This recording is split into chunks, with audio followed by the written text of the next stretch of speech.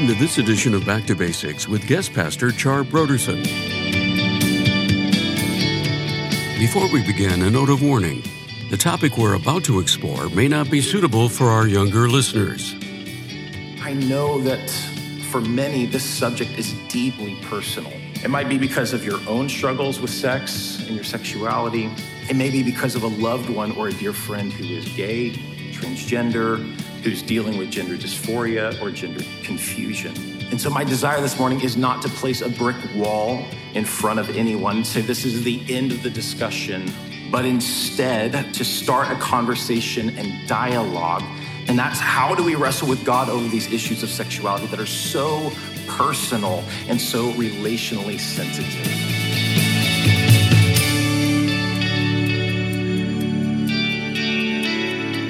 Today on Back to Basics, Pastor Char Broderson continues our study in the book of 1 Corinthians. Join us as Pastor Char begins his teaching on 1 Corinthians chapter 6, verses 12 through 20, in a message titled, How Can the Biblical Sexual Ethic Be Good for Everyone?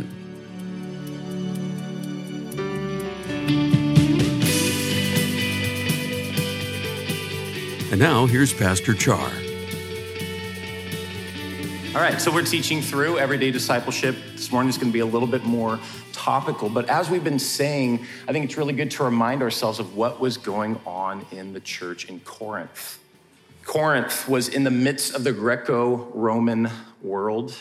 The church there in Corinth was really adopting the lifestyle, the habits, and mores of the culture around it rather than reflecting the kingdom of God and the way of Jesus. And so Paul, sometimes it feels like Paul has this laundry list of issues with the church, but really, Paul is just pointing out that these Corinthians have a greater disease, and that's that they have failed to understand the real life implications of the gospel of Jesus Christ and him crucified.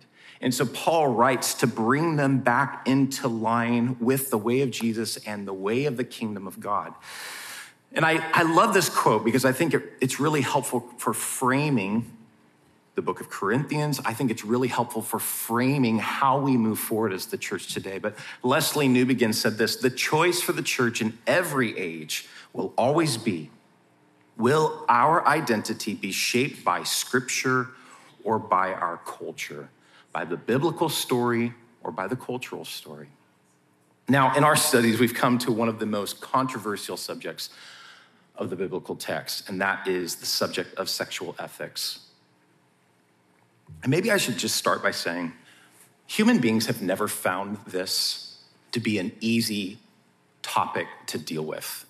I don't know if there's anybody who has come to faith in Christ and read the biblical sexual ethic and said, I like that. I want to do that.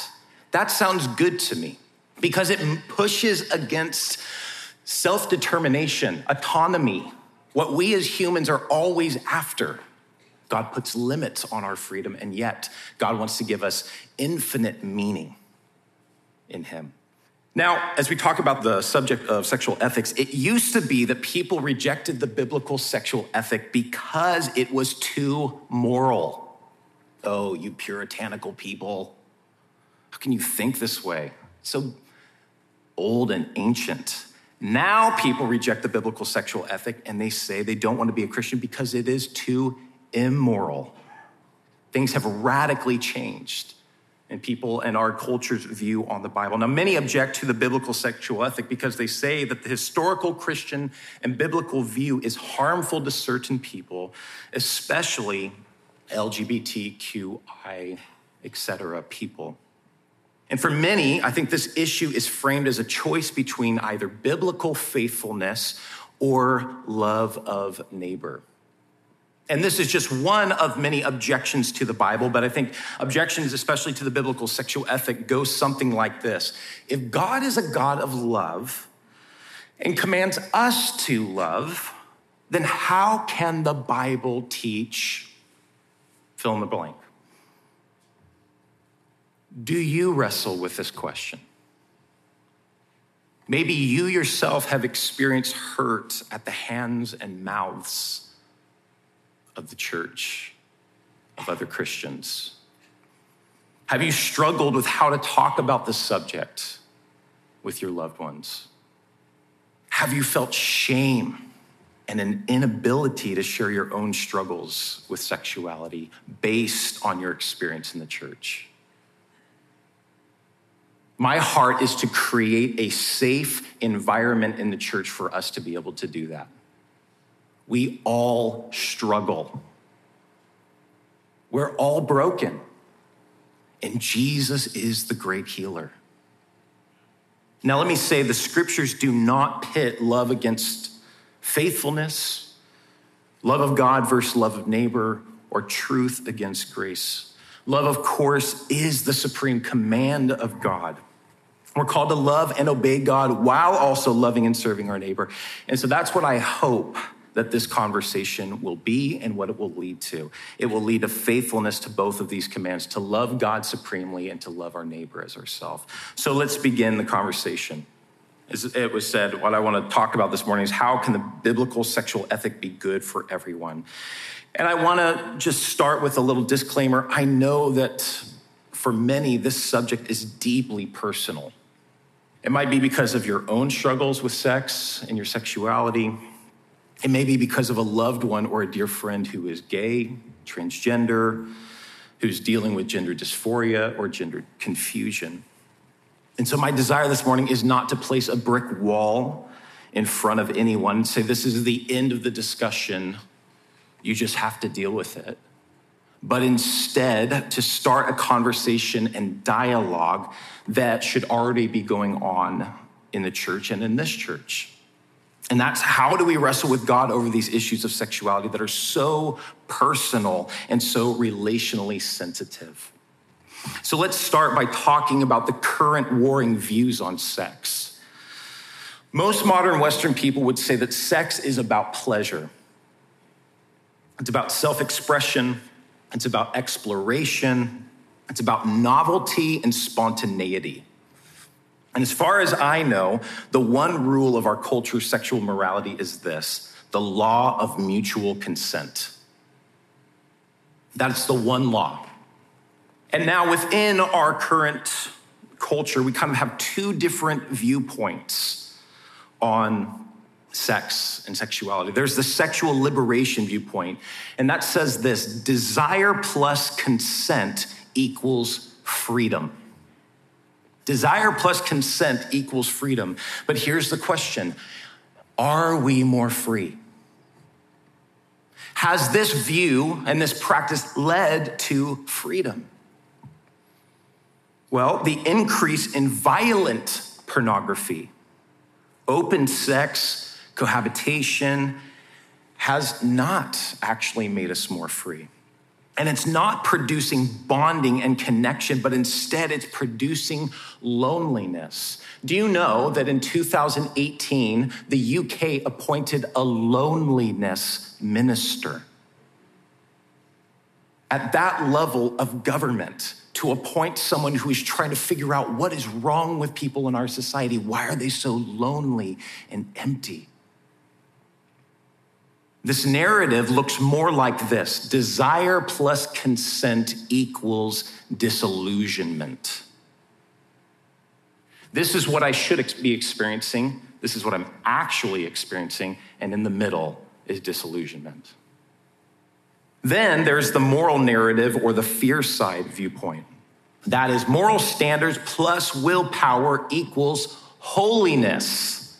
Let me say that again. Moral standards plus power of the will equals holiness. This is the anti-Nike slogan: just don't do it. But it doesn't work. Statistically, when you look at the church compared with the culture, it's really not far different in its practice of hookup, cohabitation, lust, and the usage of pornography. So the way this narrative really works is this: moral standards plus willpower equals failure, and it produces incredible shame and guilt.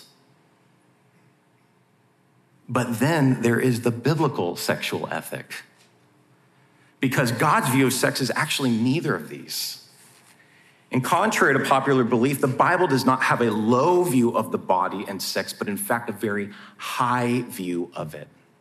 See, this low view of sex and body, this view of sex basically as appetite, was actually the prevalent view of the Corinthian culture. And it seems to be what the Corinthian church were embracing. Paul in verse 13, he seems to be quoting some in the church that say this: food for the stomach and the stomach for food, right? In other words, what are they saying? Sex is the same as appetite. If you're hungry, just feed it. It really doesn't matter what you do with your physical body. It's just going to be destroyed in the end. What matters is your soul. What matters is your spirit. And in your spirit, you can be connected to God. But with your body, it doesn't really matter what you do. See, this is a very low view of the body. And it's actually a Platonistic view of the body. Sex in the physical world is going to burn, it's sinful, it's broken, and your mind is what is spiritual, and that's really what matters, or what defines you, your mind. And we see this happening in our culture right now, where rather than bringing our minds back into alignment with our physical bodies, some are trying to align their bodies physically with how they feel and think about themselves mentally. This is new Gnosticism.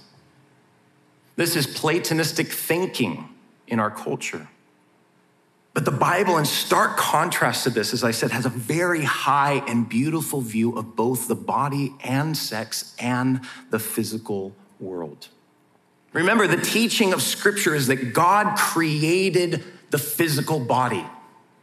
God created sex and the physical world. And the story of the Bible, the great arc of the Bible, is that God is going to redeem it. That God isn't just going to get rid of our bodies in the end. And sometimes in the church, we have this view that we are going to be these disembodied souls that go up to this place called heaven, a non-physical realm, forever, sitting on clouds playing harps. If that's what the future is, I'm out. That sounds worse than this life. And God says what is to come, it is so far better than we can possibly imagine. God is going to redeem this world. He's going to fill it up with his glory. God made the physical world. He loves the physical world. He loves human bodies, and he is going to one day redeem them and make them whole. That is the biblical arc. Now, of course, when God made the first humans, he made them male and female, is what we're taught in Genesis. He made them sexually complementary. He called them to be fruitful and multiply. We might be uncomfortable with this, but the modern translation is this: have lots of sex, make lots of human covenant partners who will fill the earth with God's image and glory and graciously rule over the earth like God does. That's what God wants for humans.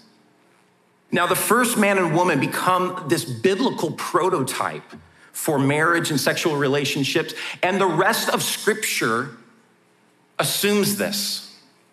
So when Jesus is questioned thousands of years later about marriage or issues surrounding it, he always references Genesis 2 and the story of the first marriage.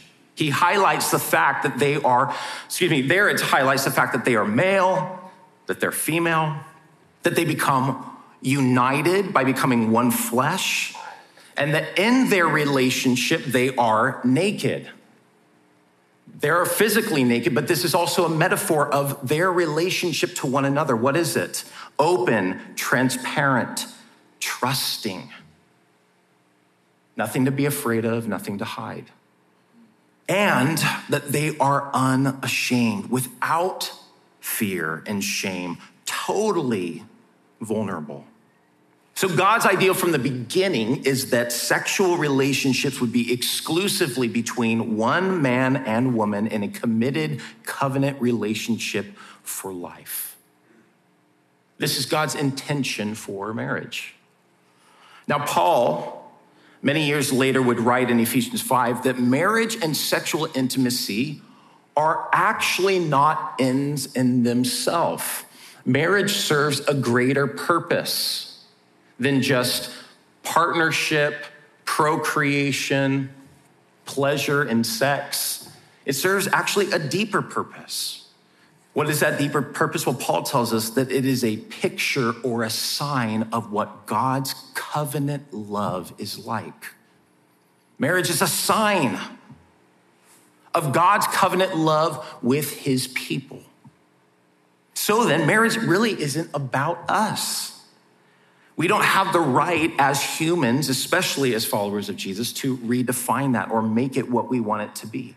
It's about God, and it's about, as Sally Lloyd-Jones loves to say, his never stopping, never giving up, unbreaking, always and forever love.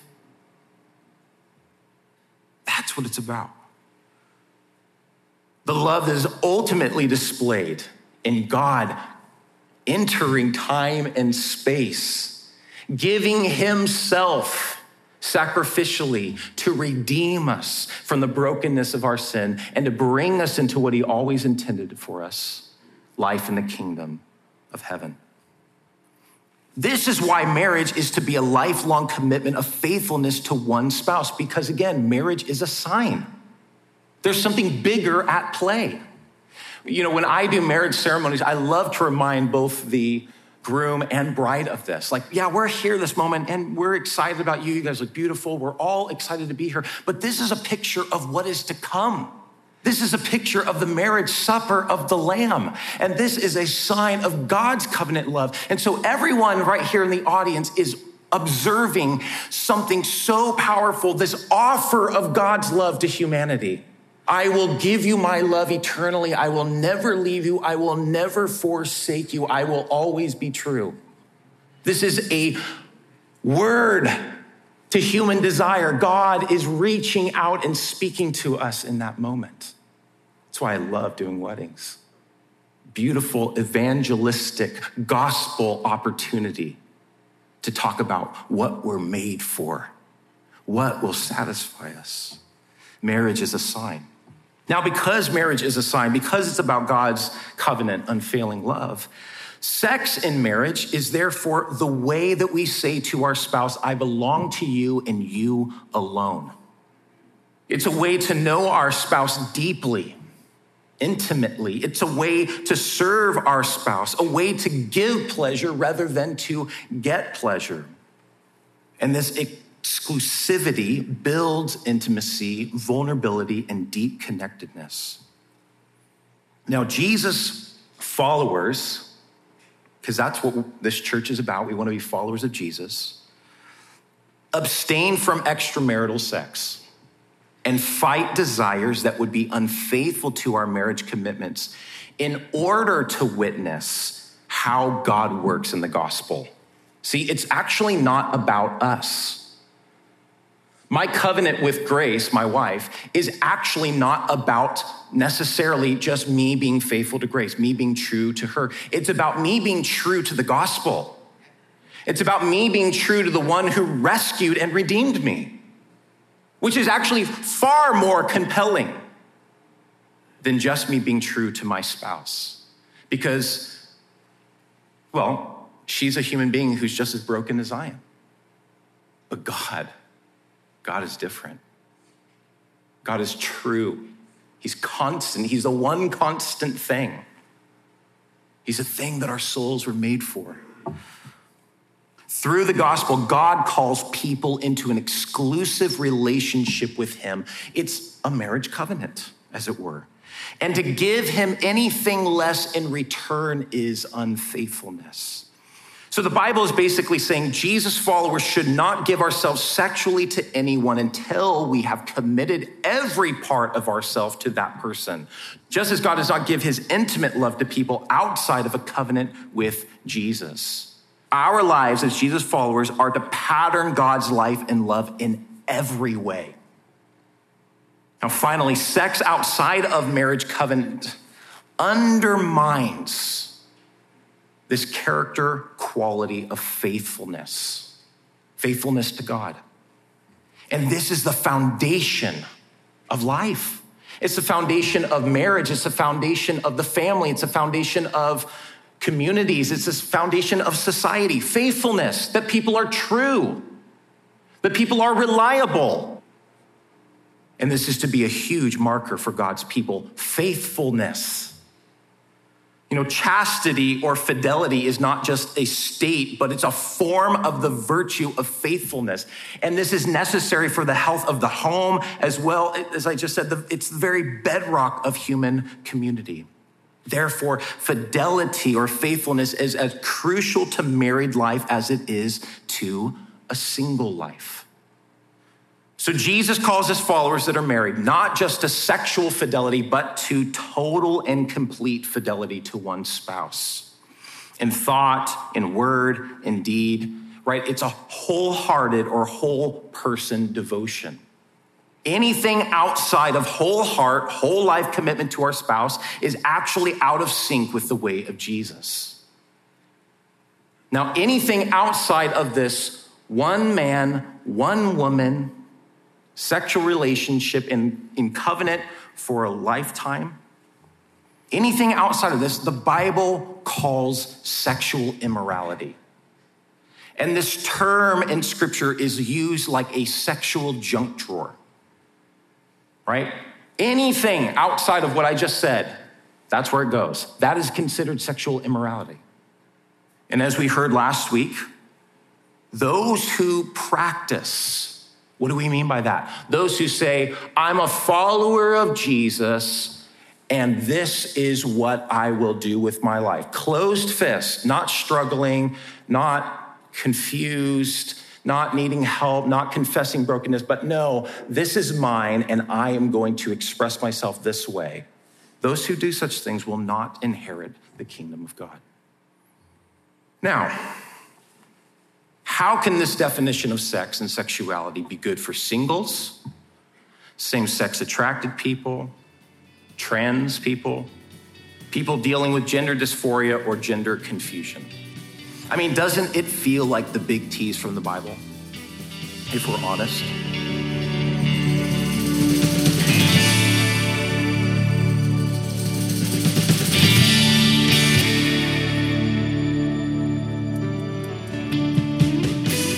And now, let's join Pastor Brian in the studio as he shares about this month's resource on Back to Basics. An important aspect of the Christian life is understanding that we are in a spiritual battle. We do not wrestle against flesh and blood, the Apostle Paul told us in Ephesians chapter 6, but we are in a war against these principalities and powers, against these spiritual beings. And so I've written a book that was at one time entitled Spiritual Warfare, but in the updated version, I changed the title to The Powers of Darkness and the People of God. And I think this is such an important book. So many of us go about experiencing what is really the attack of the devil, but we don't even realize that that's what's going on. So this book will inform you not only of how to detect when the enemy is at work, but also of how to combat the various schemes of the enemy to mess with us and to undermine our faith and to just basically make our lives miserable. So I want to encourage you to pick up a copy of The Powers of Darkness and the People of God. Again, this month's resource is a book titled The Powers of Darkness and the People of God by Brian Brodersen. You can order the book, The Powers of Darkness and the People of God, by going to our website, backtobasicsradio.com. Scroll down until you see the photo of it, and then click on the Donate button. When you give a gift to Back to Basics, we'll send you the book, The Powers of Darkness and the People of God by Brian Brodersen. It's our way of saying thank you for your generous support of this ministry. We'd also like to remind you that all of our other resources are waiting for you at backtobasicsradio.com or by calling our request line at 1-800-733-6443. That's 1-800-733-6443. Our desire is to encourage you in your daily walk with God. We'll continue tomorrow with more valuable insights from our guest pastor, Char Brodersen, as we study together in the book of 1 Corinthians.